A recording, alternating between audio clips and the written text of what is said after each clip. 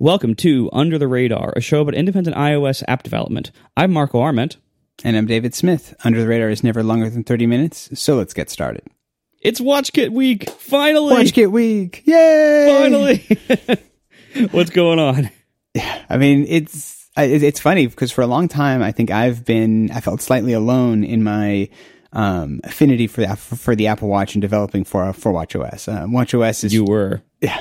I think there's a handful of us who do it, but like we all know each other. There's not that many, it doesn't seem like it's that many people. And for a long time, watchOS seemed to, like all the big apps that added watchOS apps or WatchKit apps back in the early days when it first came out have been slowly pulling them off the store. And like, it's not been great. I would say this summer we got a pretty substantial, turnaround on that. I think that there was a clear, my overall theme, for if I had to give a theme for watchOS this year is that Apple wanted to allow developers to do all of the functions that the system apps can do. We can't quite do the same UIs that they can yet, which is just whatever. I won't look a gift horse in the mouth and just but we got also on the functional level though, we got so many more capabilities. We can do all of these different things that we've been clamoring for or having to do weird, crazy hacks to work around for. And just in general, it seemed like it was the goal for this year was to raise the bar in terms of capability for the Apple Watch. Which is something that I really appreciate. I think it's something that I've been hoping would happen, and I think is fun now as someone who's been doing this for a long time to be able to kind of get rid of, delete out of my app all of these weird hacks and all this hard work that I had to do initially, and I can just use system APIs in so many more places now. And that should make the app so much more stable and capable and performant, which is just overall, I was absolutely thrilled with the announcements we got this year. Yeah, me too. My thrill is more specific. It's more specific to some of the new APIs they added that are podcast playback related, which we'll get to in a minute. But even just looking at general WatchKit, I really have had a rocky relationship with the WatchKit in the past. You have been a lot more both optimistic and successful with it than I have. I have tried to make good WatchKit experiences since the very first Apple Watch, since day one, and I have mostly or entirely failed to do that so far.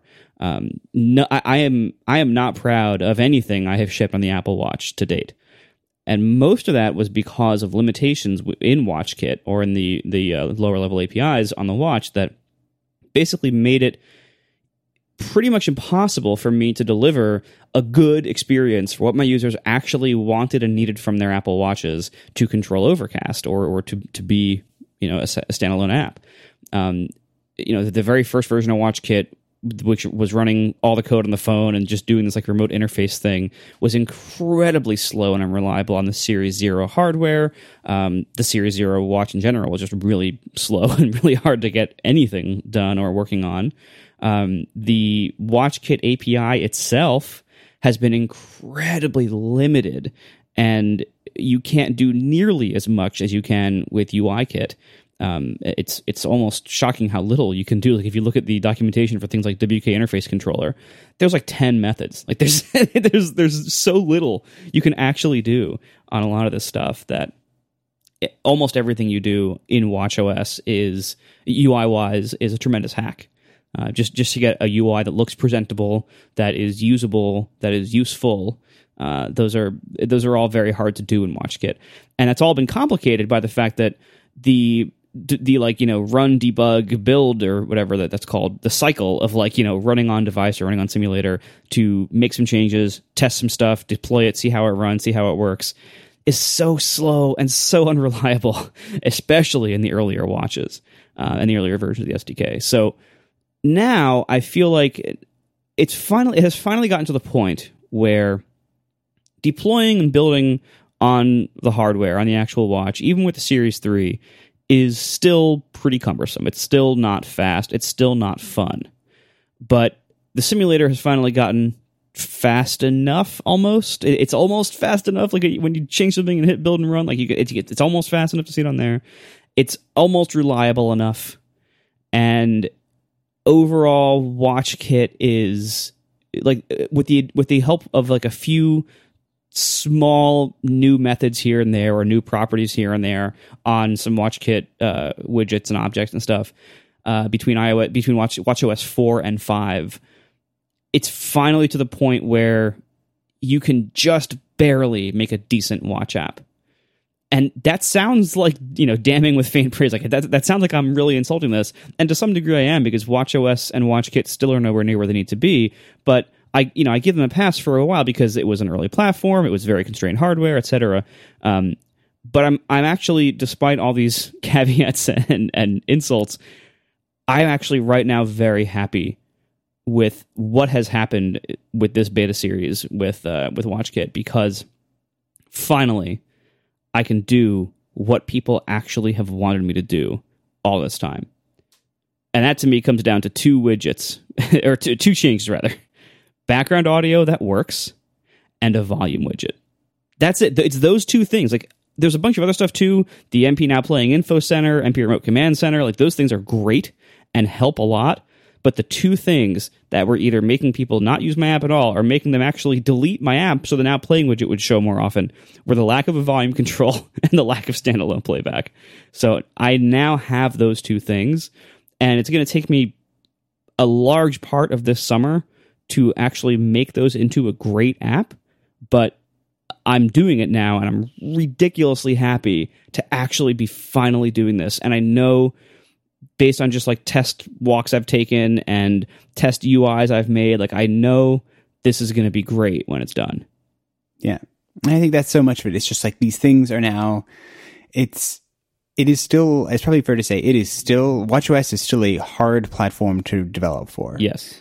Like it is which in some ways I like. There's a part of me that enjoys that it is like, it's a difficult challenge. I think it is helpful in terms of it's much less competitive as a result, because you really have to want to make it work in order for it to be something that is worth doing. But ultimately, I'm encouraged by these changes, and I love to see, honestly, just that Apple is clearly very committed to the platform as a developer platform. I think if we'd gone a year without much of these kind of changes, it would have kind of read to me more of the kind of like tvOS, where they started it off as like, apps are the future of TV. And then it turned out that wasn't true. And their actions since have kind of demonstrated that in a lot of ways, that like they're not making huge investments, it doesn't seem, in trying to make tvOS a major app platform, but they are continuing to put the effort and resources in to trying to make WatchOS a big app platform. And so I think that commitment is encouraging, that if you're going to go through how difficult and how challenging WatchOS development can be, both at like the technical level as well as just the experiential level, then like it makes me encouraged as a developer on that platform. And they gave me my big wish. So if you remember one of the earlier episodes this year, one of my big wishes for the year's WWDC was that they were going to drop support for the first generation Apple Watch. And that's exactly what they did. Yes. So WatchOS 5 drops support for that first generation Apple Watch, which I think will make so many things so much better. And I mean, the reality is, so like looking at my data, my analytics for watch type, it seems like a no-brainer that they made this choice. So like that first generation watch right now is right around 20% of watches, and falling, dramatically and significantly. It wouldn't surprise me that if this fall, after a new watch is announced and people buy it, obviously there's the added variable now of their old watches are being, made obsolete. But nevertheless, I think the user base, the active user base of that first generation watch is going to be fairly low. And I mean, honestly, even more importantly to me is seeing how quickly people have been adopting the Series 3 watch, is super encouraging in terms of, I think right now it is about 40% of my user base is using a Series 3 watch, which is slightly more than the Series 1 and 2 combined. So it is like the Series 3 is if there's the S1 chip, the S2 chip, and the S3 chip, which are the three generations of processor, the Series 3 chip is now the most popular processor, which is huge, that it is so much more capable, has such better battery life, has so many of these benefits and improvements to it, that it makes it so encouraging as a developer to not feel like we're tied to the past, that we can really embrace the future and be a bit more aggressive, because performance-wise, the watches are just that much more capable. And that, I think, also has allowed Apple to do things with the OS, to give us things like background audio. Like, I don't think it's a coincidence that they dropped support for the earliest, most rudimentary version of the hardware at the same time they made watchOS more capable. I mean, part of that is, they just had one more year to make the software do things that weren't as high of a priority in, versions 1 through 4, because it was a new platform. So part of that's software maturity, but also part of that is like, that Series 1 watch had significant constraints on the hardware. I mean, they all still do, but that one was like excessive constraints on the hardware. It was very, very slow. It had very little memory. It had very little battery to keep the processor at a high power state for very long, or to keep the display on for very long, or to keep apps open for very long. So like, it was incredibly limited hardware with incredibly conservative software. Now, the march of technology has made these awesome new watches that are still very limited compared to like a phone, but let us do like a slightly more like humane things with a watch kit. And that's, I have a feeling, in large part to do with their ability to finally drop that first generation hardware from support. Yeah, and so it's great. So, I mean, we should probably dive into some of the changes that we can do now. And I guess the big one for you and honestly also for me is the addition of background audio. And we can do this now it's actual background audio, like real background audio. It wasn't this weird thing where like I could do background audio in Workouts++ because I was a workout app, which was actually music, which did make me laugh. The way that I was using it was specifically called out in What's New in watchOS. Yep. This year at WWDC, as like, it's like, this was sort of this like slightly like, bad news, like shaky finger, like don't do that. You don't need to be a workout app in order to do audio now. So yeah, it was basically like, now if you want to play audio, you can just be an audio app and not have to make yourself a workout app. Yeah. So hopefully I didn't anger somebody at Apple by adding podcast to Workouts++, but nevertheless. No, if anything, I think you gave us this, because like, you having that in the workout app probably like prioritized some, campaign that was going on internally for people who would be like, look, this is dumb. Why do we allow this for workout apps but not for audio apps? Yeah. And the whole reason it worked is because workout apps are allowed to actually stay running in the background continuously. Their process stays active so that they can keep running instructions. The way audio has been done on iOS has always been that way too. As soon as background audio was introduced, and I think it was iOS 3, whenever that was, 3 or 4. 4. 4, okay. 4 or 5? Oh, gosh, it was a long time ago. Yeah, well, whenever it was, like, your app just stays running in the background. Your process stays awake. You can keep executing whatever code you want. The way watchOS did it before this was either you could be a workout app and use the AV Foundation stuff, which is what you did, or you can use this awful WK audio file player or audio queue player API that I have ranted about many times, because not only was it incredibly obtuse and limited and seemed to be designed by somebody who never actually tried to do anything with it, but it was also just incredibly buggy. Like embarrassingly buggy, to the point where you basically couldn't ship something with that. Like it was almost unshippable for almost any kind of use. So I'm so incredibly happy that the way they gave this to us was not trying to make WK Audio File Player better, because honestly, that was clearly not possible for them to do, because they would have done it by now. But instead, they gave us the real AV Audio Player, the real AV Foundation stuff, AV Audio Session, things like that. And not only did they give us the ability for our app to keep running in the background and execute code while audio is playing, which allows lots of critical and helpful functionality for something like a podcast player where you want to do things like track your progress through an episode.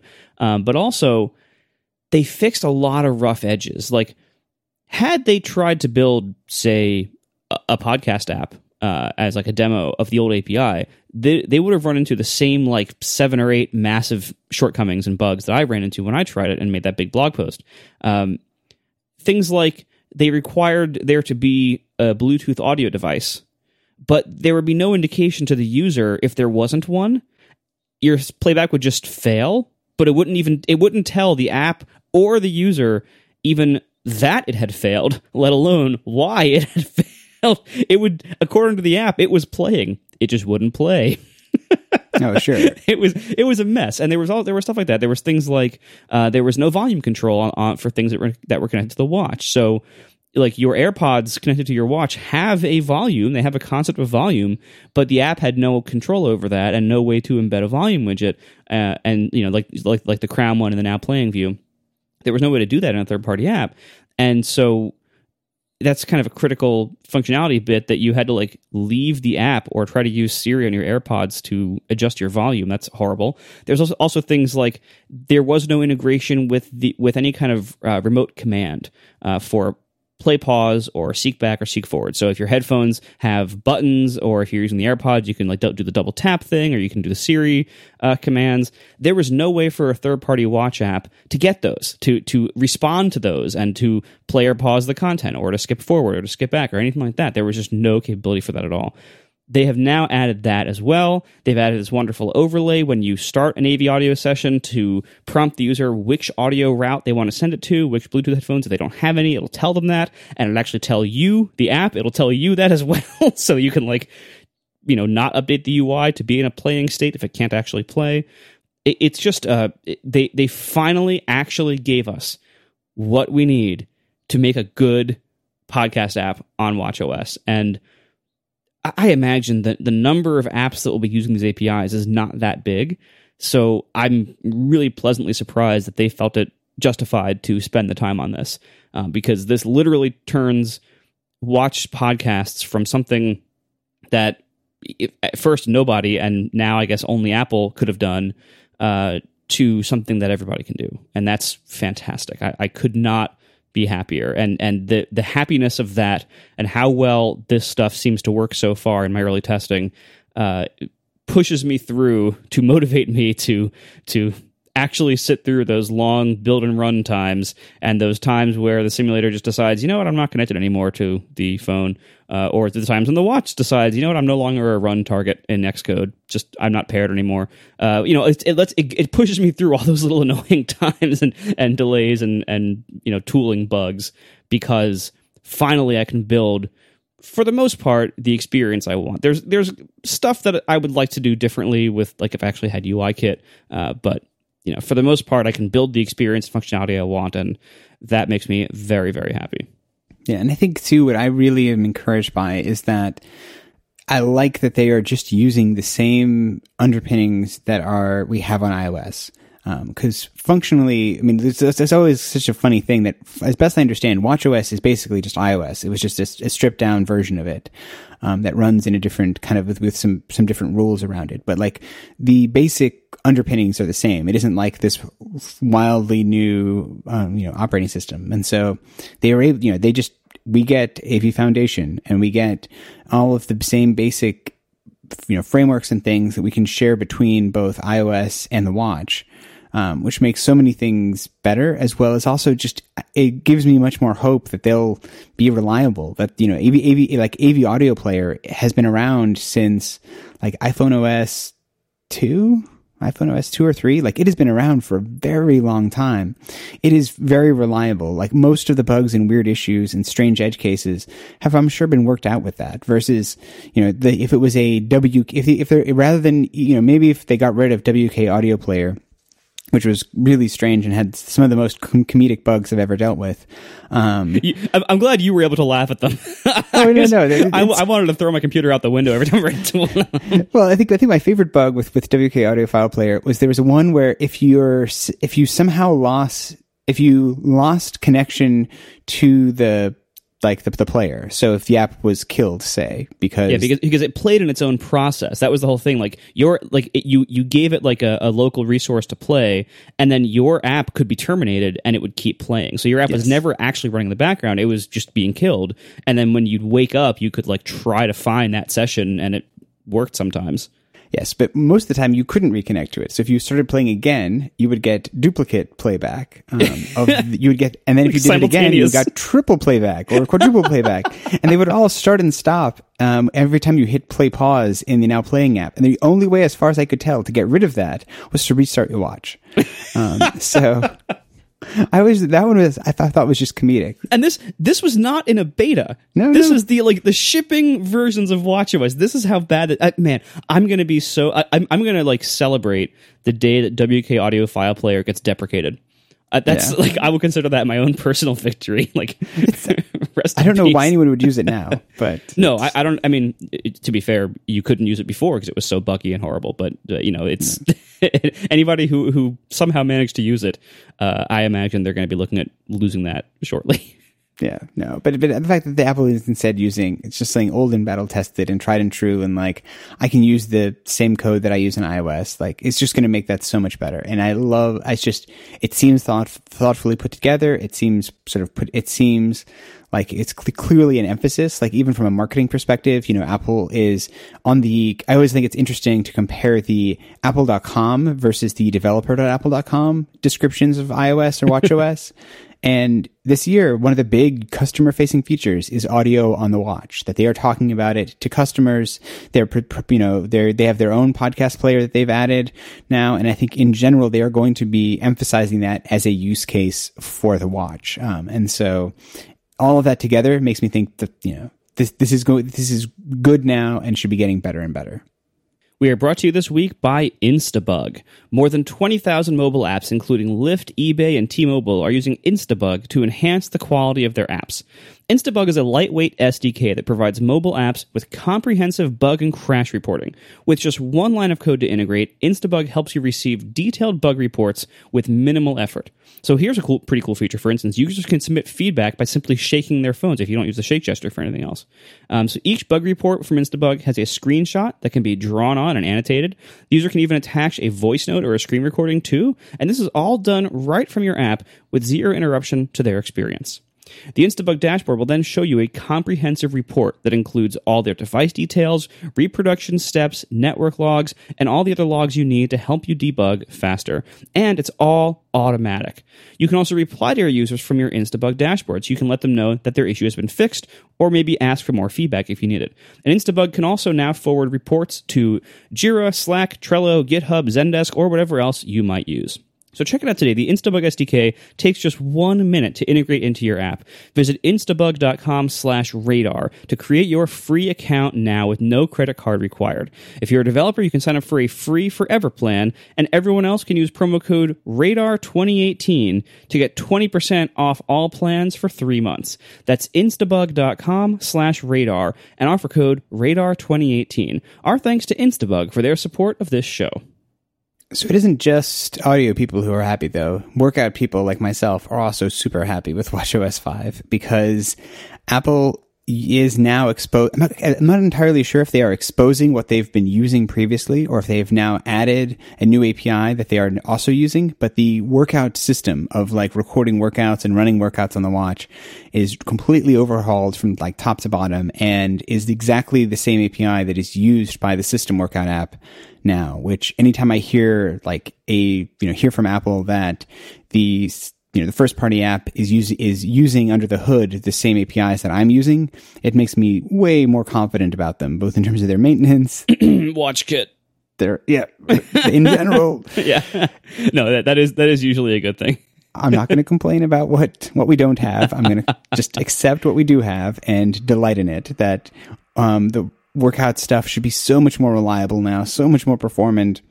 Before, there was just there's probably at least a couple thousand lines of code, without exaggeration, of Workouts++ that I can just throw away now. That's awesome. All of the stuff that I used to have to do around, it was this crazy game you were playing where you have this huge fire hose of data coming in from HealthKit. You have this huge, you're taking all these sampled data, you have to process it, manage it, and then you just turn around and hand it back to HealthKit. So it's you have a double fire hose situation. It's a complete, it was a nightmare to work with. But now it's HealthKit just does it all for you in the reasonable way. You just say hey, I'm starting a workout, and it manages the data types for you. It keeps track of how far have I gone in this workout? Things that you would normally want to know.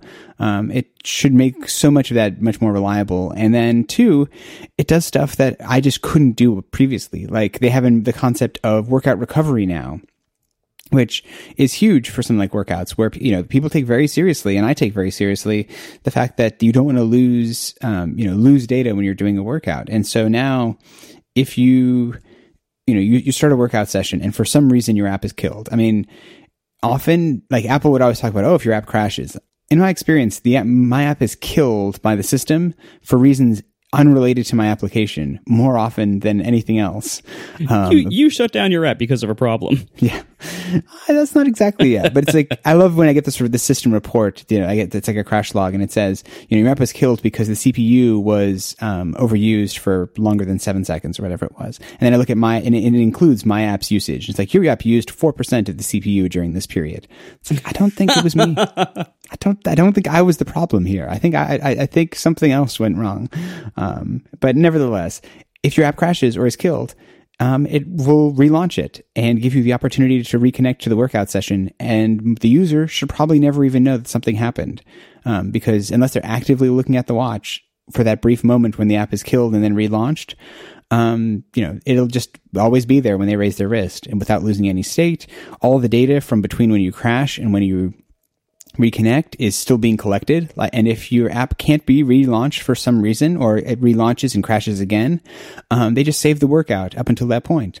And it happens all transparently in the background. Like, it's one of these things. It's like, yes, this is clearly now an API that is designed to give people reliable, like, quality third-party workout experiences that before we could do our best to approximate it. But if I'm honest, there were even situations where if I was doing a workout that I, for some reason, really wanted to make sure was captured, I would go back and use the Apple's one, even as someone who makes a first-party app, just because there was, even as the amount of work I put into making my app reliable, I couldn't guarantee that it was reliable because there's so many things outside of my control.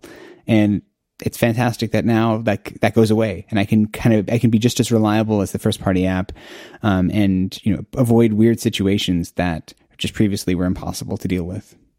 Well, between workout restoration and background audio, I believe we can really, truly say, finally. Finally. All right. So I think that wraps up our talk about watchOS and kind of, in general, kind of what our summer plans are. And I think it's also the opportune time for us to discuss something briefly, that we are going to be going on a break for the show. So Under the Radar is not going to be putting out episodes, and we don't expect to do anything in July and August of this year. We're both, for a variety of reasons, in terms of travel and vacation and personal, just in general, I think it's a good time for us to take a break. We're going to take a break from the app. I think at this point we expect to come back in September. We expect to sort of continue at that point, but we're going to take a break. And in general, but beyond even just the logistical and the practical reasons for that, it is something that I also wanted to mention, that I have found in general that inertia is a dangerous thing and can be something that it's easy to it's hard to start something, and then sometimes it's easy to just keep going. And at a certain point, you may not be being thoughtful about what it is that you're doing. That we may, I'm sure at this point, I probably put less thought into each episode of Under the Radar now than I did at the beginning. In some ways, just because of inertia. And I think I would like to change that. And I think taking a break is a tremendous tool in general, like applying to work or any kind of project or creative thing that you're working on, to take a break, take a step back. And I think when you come back to something after a time away, you have a better perspective about what makes it good, what are changes you could make, and what are things that you can do to make it better. And so I think those all go together to mean I think it's a good idea for us. And so that is what our current plan is for the summer. So we will look forward to seeing you after that break. But, in the meantime, you're going to have to find something else to fill 30 minutes with a week. Yeah, we still like each other. The show's still fine. Yes, but yeah, a combination of like a lot of traveling and it being a pretty slow summer for like iOS news in all likelihood. It seemed like an opportune time to do this, and so anyway, so we appreciate you so far, and thanks for listening all this time. And enjoy your summer break, and we'll talk to you in 2 months. Yep, sounds good. Have a good summer. Bye. Bye.